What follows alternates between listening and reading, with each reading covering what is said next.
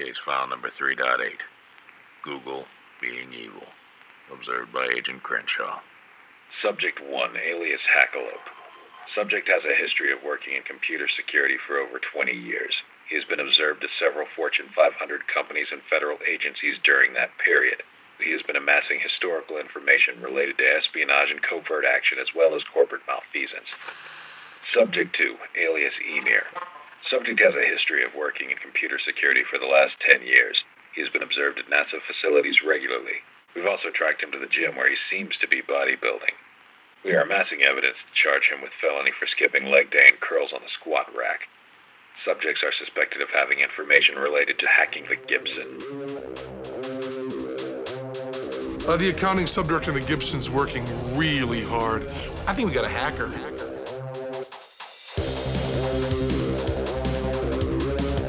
So let me ask you a question. Have you ever done any sort of war driving?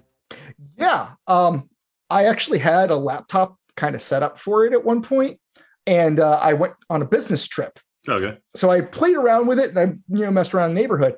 And this was in the aughts where we didn't have smartphones, and my boss didn't have a GPS, one of the standalone GPS units, and got lost in New Jersey. Nice. And he's like, I have no idea where the hotel is. Like, do you have like one of the McNally road atlases? Like, no. Why would you have that? And it was like, for things like this, like, I'll tell you what, looks like there's probably a neighborhood right up here. Turn in and just drive around a little bit. And I've opened up my laptop. And he's like, what are you doing? Just wait. You're like, no, slow down. Got one. Just pull over here. And I pulled up the directions. Oh, nice. Yeah, I remember back in the day of having to go on Google Maps and sit there and write all the directions down, like step 1, step 2, step 3. Yeah, that was the only reason I had a printer for years. That's great. When I learned about war driving, I did war driving with my phone. Because by then, I had a smartphone and I could I rooted it and used some applications to drive around my neighborhood and just kind of see who was still using lap, which surprisingly were a lot of people. Yeah. So, I built with a couple of friends of mine a coffee can antenna that worked kind of decently as a directional. Oh, really? Oh, yeah. Oh, that's cool. Which was a lot easier to plug in as an external antenna when you were using like a PC MCIA or PC card, I guess is the new kids call them. Okay. Which is nobody anymore because they're completely obsolete. Yeah. But when you had an external one, it was easier to kind of plug in an external antenna. You could jury rig it from the internal stuff. Because even today, if you pop open most, at least Wintel laptops, I haven't torn apart an Apple. The laptop version of PCMCIA is usually the thing that they use. They use a replaceable card for your wireless stuff. Yeah. Oh, okay. In fact, it is occasionally useful to get a better card that supports A, B, G, and N if your laptop only supports like B and N or something. Yeah. Huh. Yeah. So the reason I brought that up is because not only did we war drive a bunch back in the early 2000s, but so did Google. Because I'm sure you're obviously familiar with Street View and Google Maps. And I highly doubt anyone's not familiar with that at the time right now. But if anyone is, it just means you can basically drop your little pin down and see a street view of the area you're looking at, so you can see exactly how shady that massage parlor is that you signed up for, or if the area looks like you're definitely going to get murdered at some point, or if somebody bombed the car taking pictures that day and had a sign out on their lawn. Yeah, exactly. And there's also a fun game. I don't know if you played it, called that GeoGuessr. I think it's what it's called. No. Where, if you go to, I think it's just geoguessr.com or something, but you go to that website and it just pops you somewhere in the world with Street View images, and you can move around there and kind of see, try to figure out where you are. And then on the map after, I think you can move 5 times or something like that.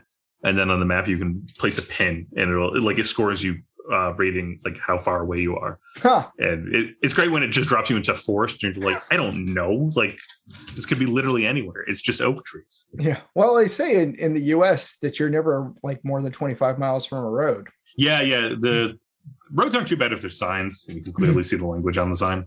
Yeah. But yeah, so in 2007, Google started compiling all these photos for Google Maps Street View. And, obviously there was a fleet of cars like you were talking about driving around taking all these photos. Mm-hmm. These cars, though, were also equipped with Wi-Fi reception antennas on them. Yeah. I think that one of the really good ideas that somebody had was, in addition to GPS signal, figuring out based on known SSIDs where you were within the probability radius. Yeah, exactly.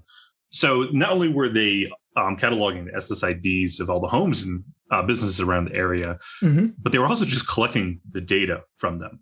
They were like sniffing all these connections. Lovely. So yeah, they collected payload data, including messages, search queries, and other communications that were sent over any unencrypted network they came in contact with. So obviously they weren't actively breaking into any of these networks. But this was back in the day when, WEP was very prevalent. And nobody encrypted anything. Yeah. And then if you were using WEP, a lot of people just had it fully open. Yeah. Well, even at that point in time, WEP was not very strong. Mm-hmm. That's why we got WPA and everything. Yeah, exactly. And, a lot of this also included all the attached cookies to any of the websites you were viewing. So Google could take all this and establish your website usage history and compile, a bunch of different statistics on this. And a lot of this came to light in 2010 and a little bit earlier too. But in 2010, plaintiffs filed a number of class action lawsuits against Google, alleging they violated the Wiretap Act and a bunch of other state laws for California by collecting all this information on them. All these cases were consolidated in Northern District of California, where Google's motions to dismiss the case were denied. On appeal, the Ninth Circuit affirmed that the Wiretap Act prohibited any kind of interception and collection of data from unencrypted Wi-Fi networks, even though the Wiretap Act does not prohibit interception of communication that are readily accessible to the general public, like radio transmissions. Yeah. So the circuit stated that radio transmissions are limited to traditional audio radio stations, and the availability of equipment to intercept unencrypted Wi-Fi networks was not, quote unquote, readily accessible to the general public at this time. I'm not sure I agree with that, but I do think that us word driving is fundamentally different from them capturing things at scale, at Google scale. Yeah, exactly. And yeah, like you said, like I don't agree with that, because even at this time, like you could collect all this data, but we, even war driving around, aren't going to have what are we going to do with caring about what websites you go to and what cookies and stuff like that. I mean, this is a tough thing. This is one of those, scanning isn't a crime. If we can do it with equipment that we buy from Best Buy and some software that's free to download, how restricted can it actually be? But yeah, sure, just randomly capturing data isn't that big a deal. Mm-hmm. Even in the world where before the last few years where the vast majority of traffic was HTTPS. But that doesn't mean that you can't stalk people. Yeah, that is true. Yeah. If you're targeting somebody back in that world, you could do some really sketchy things. But the question is the act of just capturing the data prosecutable? And the thing that I think is kind of interesting here is that I think it would have been much more likely that an individual got prosecuted than a giant billion-dollar company. Yeah, that is true. And like in my research, I couldn't figure out like how people came to realize this. I didn't read anything about like the leak that, alerted people to like someone from the company, dropped a leak or something and was like, hey, we stole a bunch of your data. Like, back in 2007 while we were like taking photos of your house for driving around. I also didn't know, like, side tangent, you can go onto Google and Apple Maps and blur out your entire home. Oh, I didn't know that. Yeah. I was talking to someone who has a house that's like from a famous TV show, and they were saying how like they had gone on to any like for Zillow and Google and just blurred out their entire home so people couldn't see it on the maps. And then on top of that, the city actually kind of copied and pasted their house into multiple locations in the city.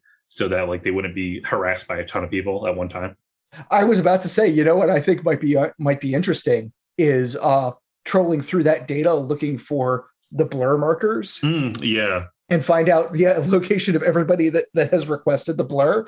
Yeah, and see exactly why it's blurred. It just like works it back the in the other direction. Yeah.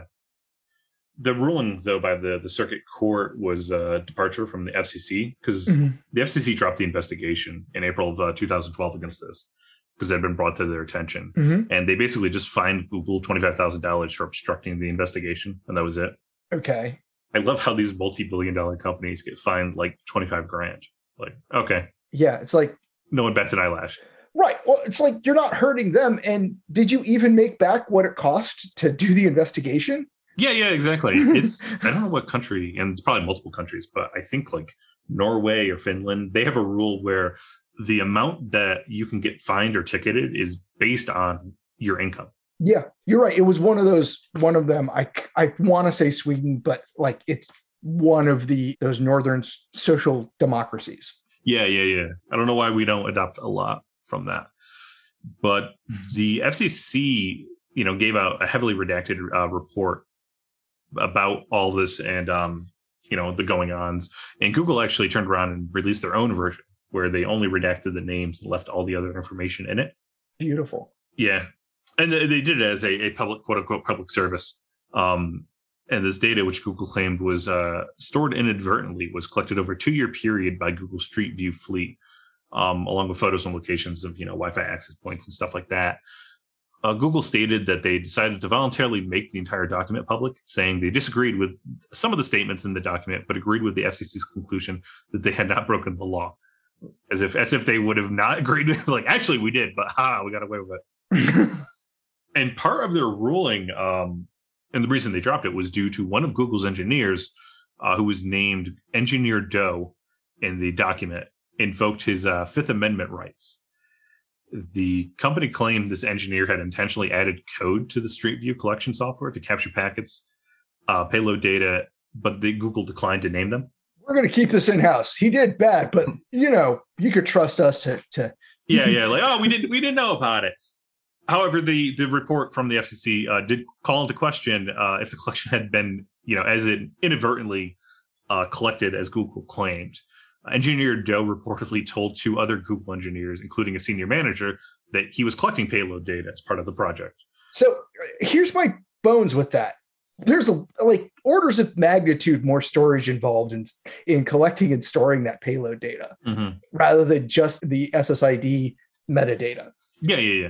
That does not seem like an oops. That does not seem like I just added a thing. That seems like you had to plan the infrastructure in the cars to store that much data. Yeah, it's like, hey, Tim, why are we storing 5 terabytes of SSID data? Like, what is this all? Why did the price of the computing on these things double? Like, why are we paying this much for hard drives? Yeah, exactly. Like something's not right here. And in 2006, he stated he gave the entire Street View team a document detailing the work he had done, including the fact that payload data would be logged. So the FCC was kind of like, hey, wait a second. Yeah. Like, we can't really prove this because he won't talk to us. But they basically said, no, the company didn't do it. It was a rogue engineer. But you also don't get to talk to the individual we say is responsible. They're getting it both ways. They're both saying, oh, it's under the umbrella of the corporation, so we're not going to let you, assign blame to any individual. And it's not our fault. It was an individual rogue actor. They're taking both sides of their defense. Yeah. Which, is nice when you can afford it, which Google can. Good defense strategy is to play both sides. The class action lawsuit for them was set basically for Google to pay roughly $13 million to end the litigation. Obviously everyone involved in the class action lawsuit is going to see like more than like a few $100s, if that. And, all goes to lawyers and the fees and everything. Class action lawsuits are really tough in a lot of ways, at least because they're the only means that we have for dealing with these kind of non-world breaking, but corporate malfeasance. Right. But they have the unfortunate tendency to do very little to the large classes of people that are affected and make lawyers very rich. Yeah. And they tend to also another side tangent. Mm-hmm. The podcast, I don't know if you've ever heard of it. You're Wrong About. Yeah. It was one. Remember, it was one of the inspirations to our format. Yeah. So they did one that I was listening to on the way to go pick up my my puppy. Mm-hmm. That was about just frivolous lawsuits, and they referenced the woman who had spilled coffee on herself and other stuff like that. Yeah, I listened to that episode. Yeah, and it's like our only method really of fighting this stuff is class action lawsuits, and the news hypes it up as oh my god, these people made like $200 million off this lawsuit, like oh my god, and never cover the fact that it was appealed a year later and the person got like $100 or nothing at all. Well, I mean, I remember them saying that when they went through the whole McDonald's hot coffee suit, there was real negligence there. It wasn't just that she was seriously injured, but it was also that they knew at the corporate level that this was a repeated problem.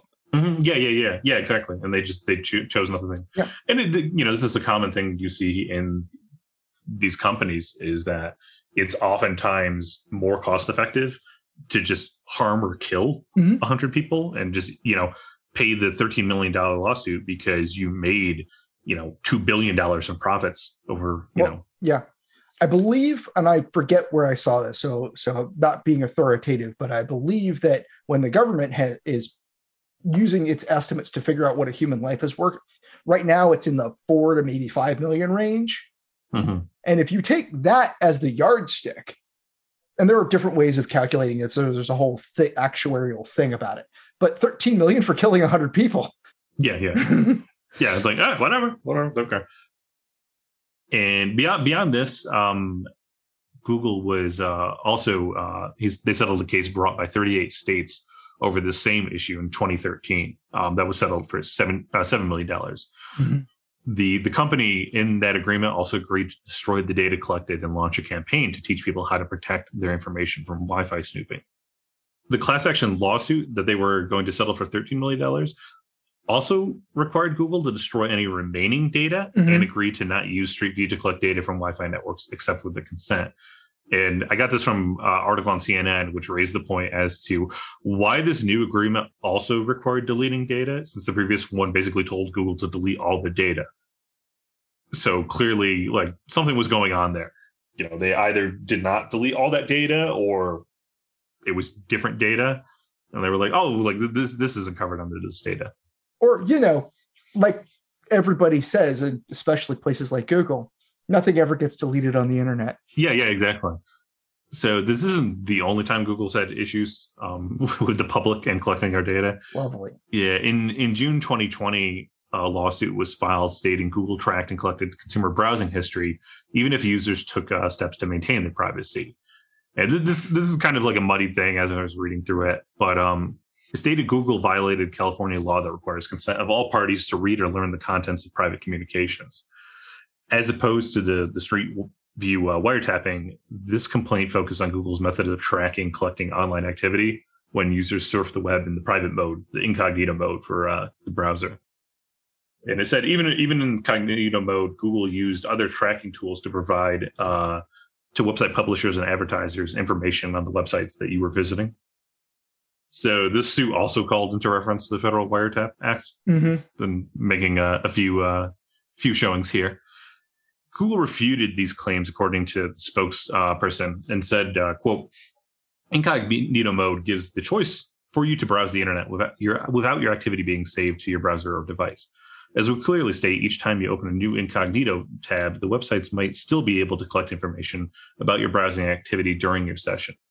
It's a tough thing. I believe I think the first time I saw a bunch of stuff on this was by Arsnake, about how your browser leaves a lot of trails even when you're running from incognito mode or trying to delete your cookies and stuff. That there's various pieces of metadata in the way that you interact, and there's just a whole concert of them. There's no single one that gets you out of it entirely. Yeah. And, the lawsuit stated that users had a reasonable expectation to the privacy, and that Google's practices intentionally deceive consumers into believing that they maintain a control of the information shared with the company, encouraging them to surf the web and browsing and the incognito browsing.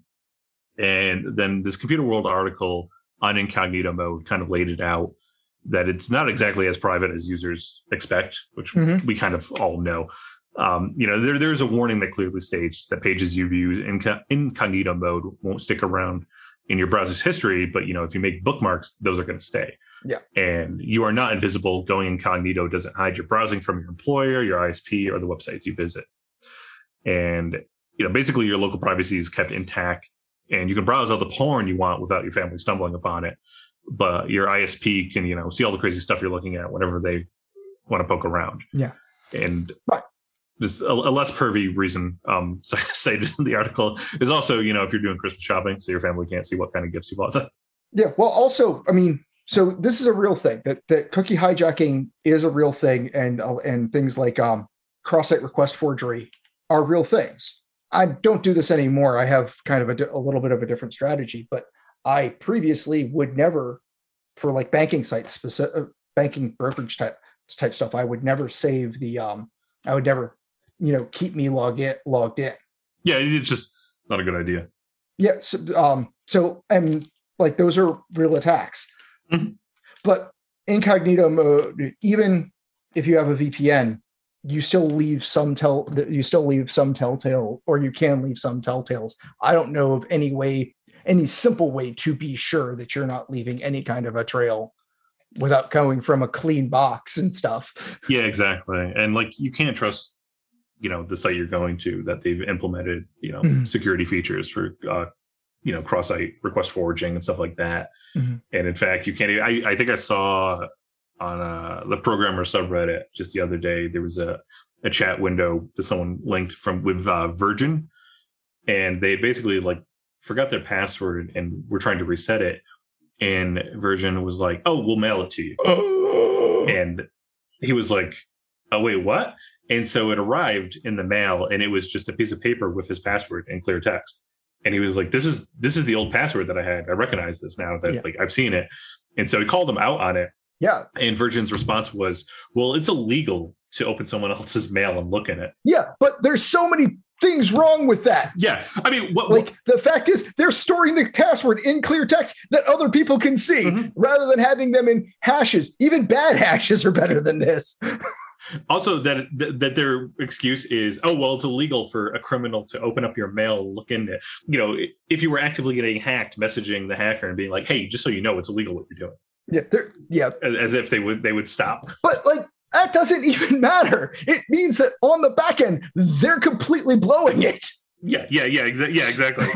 Like, even if you could trust the mail. I mean, I forget which site it was, but at one point, but I was like, I forget if it was me, but I got an email, or there was an email. I remember the email where the password was in it, and I was like, that is indicative of so many wrong things that are wrong with that website. Oh yeah, never use it again. Yeah, I've gotten that from a few websites, and I think the best is when I get it from education websites like colleges and stuff. I think I even got that one time from like a student loan company, and I was like, whoa, what the hell? Like, what's going on here? And all of those have PII in them. Fantastic. Yeah, exactly. Personally identifiable information. Like, oh, great. I mean, there's tons of other reasons to use incognito mode. You can also, sign into different accounts on it. So you can have, your one Gmail account open here, and then you can have your, account with your YouTube tied to Google open in a different browser and stuff like that. So you don't have to keep swapping back and forth. Yeah. And there's a lot of testing things. There's sometimes you want to look at things without it making assumptions based on the cookies you have in kind of your regular browser environment. Yeah. And so, I just kind of figured this was a good topic to also just kind of branch into. I think we're going to eventually do an episode on Tor. Yeah, we're going to probably do an episode on Tor. We did the internet one not too long ago, and we did DNS before that. My next big episode, or possibly big couple of episodes, on fundamentals is going to be SMTP, and then we're going to start talking about HTTP before we start talking about Tor and VPNs. That might be the same episode. the VPN services that have come up, because they're all trying to do similar things. But we've talked about a little bit of of the parts that are kind of cracks, because Tor does its job pretty darn well in a lot of ways. There are some issues of several papers on methods for subverting the network, and what it takes to subvert a network constructed like Tor. But in the end, it's still your browser. Right. Yeah. Yeah, exactly. And if your browser is reporting you, then sorry. Yeah. And I don't know if I want to do a full episode on this, but I figured I'd touch on it here too, is that, in the past 2 weeks, like one, that Facebook has turned into Meta, which I don't know if you watched that video on the metaverse, and just the sheer level of like Ready Player, was it Ready Player One? Yeah, Ready Player One. It sounded straight out of Snow Crash. I didn't look at any of it, but it's like in Snow Crash, isn't it metaverse? Isn't this straight from Neil Stephenson's like first big book? Yeah, exactly. And I was watching it, and I was like, wait, is this the plan to give all us poors VR headsets so we can pretend that we live in luxury while the higher class lives in said luxury? Yeah, well, I do think that he totally missed the boat on this. I think that he misunderstands his business, because the thing about Facebook and all social networking is that it allows you to casually engage and disengage. VR systems require you to dedicate time and focus to it. And I think that the kind of engagement that Facebook has right now is not conducive to the vision of the metaverse. Yeah, you can't do absent-minded like toilet scrolling in the metaverse, right? Like like you're saying, like the dedicated rig to set up, dedicated time to sit down and waste some time there. You can't flip through it while you're in line or sitting down while you're munching through whatever you got while you were in line. Yeah, well, and like on top of that too, like I said, I don't know if I want to do an episode on this, but the Facebook papers, all of that stuff that hit the fan just in the past 2 weeks. I don't know if you've kept up with that. Yeah, I saw some of that. I think that doing an episode about Facebook in its entirety might not be the worst thing in the world from kind of our point of view. Mm-hmm. In fact, one thing that I was thinking when you were talking about war driving and clear text stuff is back in about 2009, 10, something, maybe 11, right around that time, there was a Firefox extension called Firesheep, which sniffed the local Wi-Fi network that you were on. Yep, I remember Firesheep. Yep. Yeah, and grabbed the Facebook authentication token, because even though chunks of Facebook were in HTTPS, the whole cookie session tracking thing wasn't. Yep, I actually remember that was not like a project in school, but I think I just been poking around at different things you could do, and actually that was probably around the last time that I was using Facebook. Mm-hmm. And like playing around with that and grabbing my session and like the people that I was staying with, like their sessions and stuff like that. And for the audience, I am personally an avowed never participate in Facebook person for personal reasons, but that's why we don't have a Facebook page. Yeah, people ask me a lot, like, why don't you have any social media? Like, there's a lot of reasons. Yeah, well, I mean, I have lots of reasons, and they've kind of come and gone, but I've never not had reasons to not be on Facebook. Mm-hmm. I mean, in fact, a friend of mine is producing some of his own creative content, and he was talking about his struggle with Facebook. And I'm like, you have to go where the audience is, regardless of what your frustration is with it. And since, well, we don't care about our audience, or we don't care about like the normal grow your audience stuff. We care about you guys. Yeah. We're doing the outreach that kind of comes easily and naturally to us, rather than putting a whole bunch of extra SEO effort into things. Yeah, I mean, we're never going to get invited to Dubai for a Instagram party, which that sucks, but it is what it is. Yeah. Well, I mean, there's a lot of people that are doing this kind of content to kind of make their bones, and we're already pros in the area. It's like, where's this going to really get us? Yeah, exactly. I got lots of bones. So, but that's it with Google. And I mean, there's tons of other stuff that the company is their motto still do no evil? Well, so the company's now Alphabet, and I don't know if their corporate motto changed, but I'm going to tell you. Oh, that's right. They changed. Yeah. Yeah. They were the first ones to change it. But We haven't titled the episode yet, but it will probably be having something along the lines of Google and being evil. Yeah. Went from do no evil to maybe do a lot of evil. Like only do evil when it's profitable. Yeah, exactly. Although I'm not sure in this case it was profitable. Oh, I'm sure it was profitable in some way. We just won't know for years and years to come. Of course. Recording notes can be found at www.hackingthegibson.online. Follow Hack the Gibbs 1 on Twitter to get notified of new recordings. Support the continued observation of Hacking the Gibson on Patreon.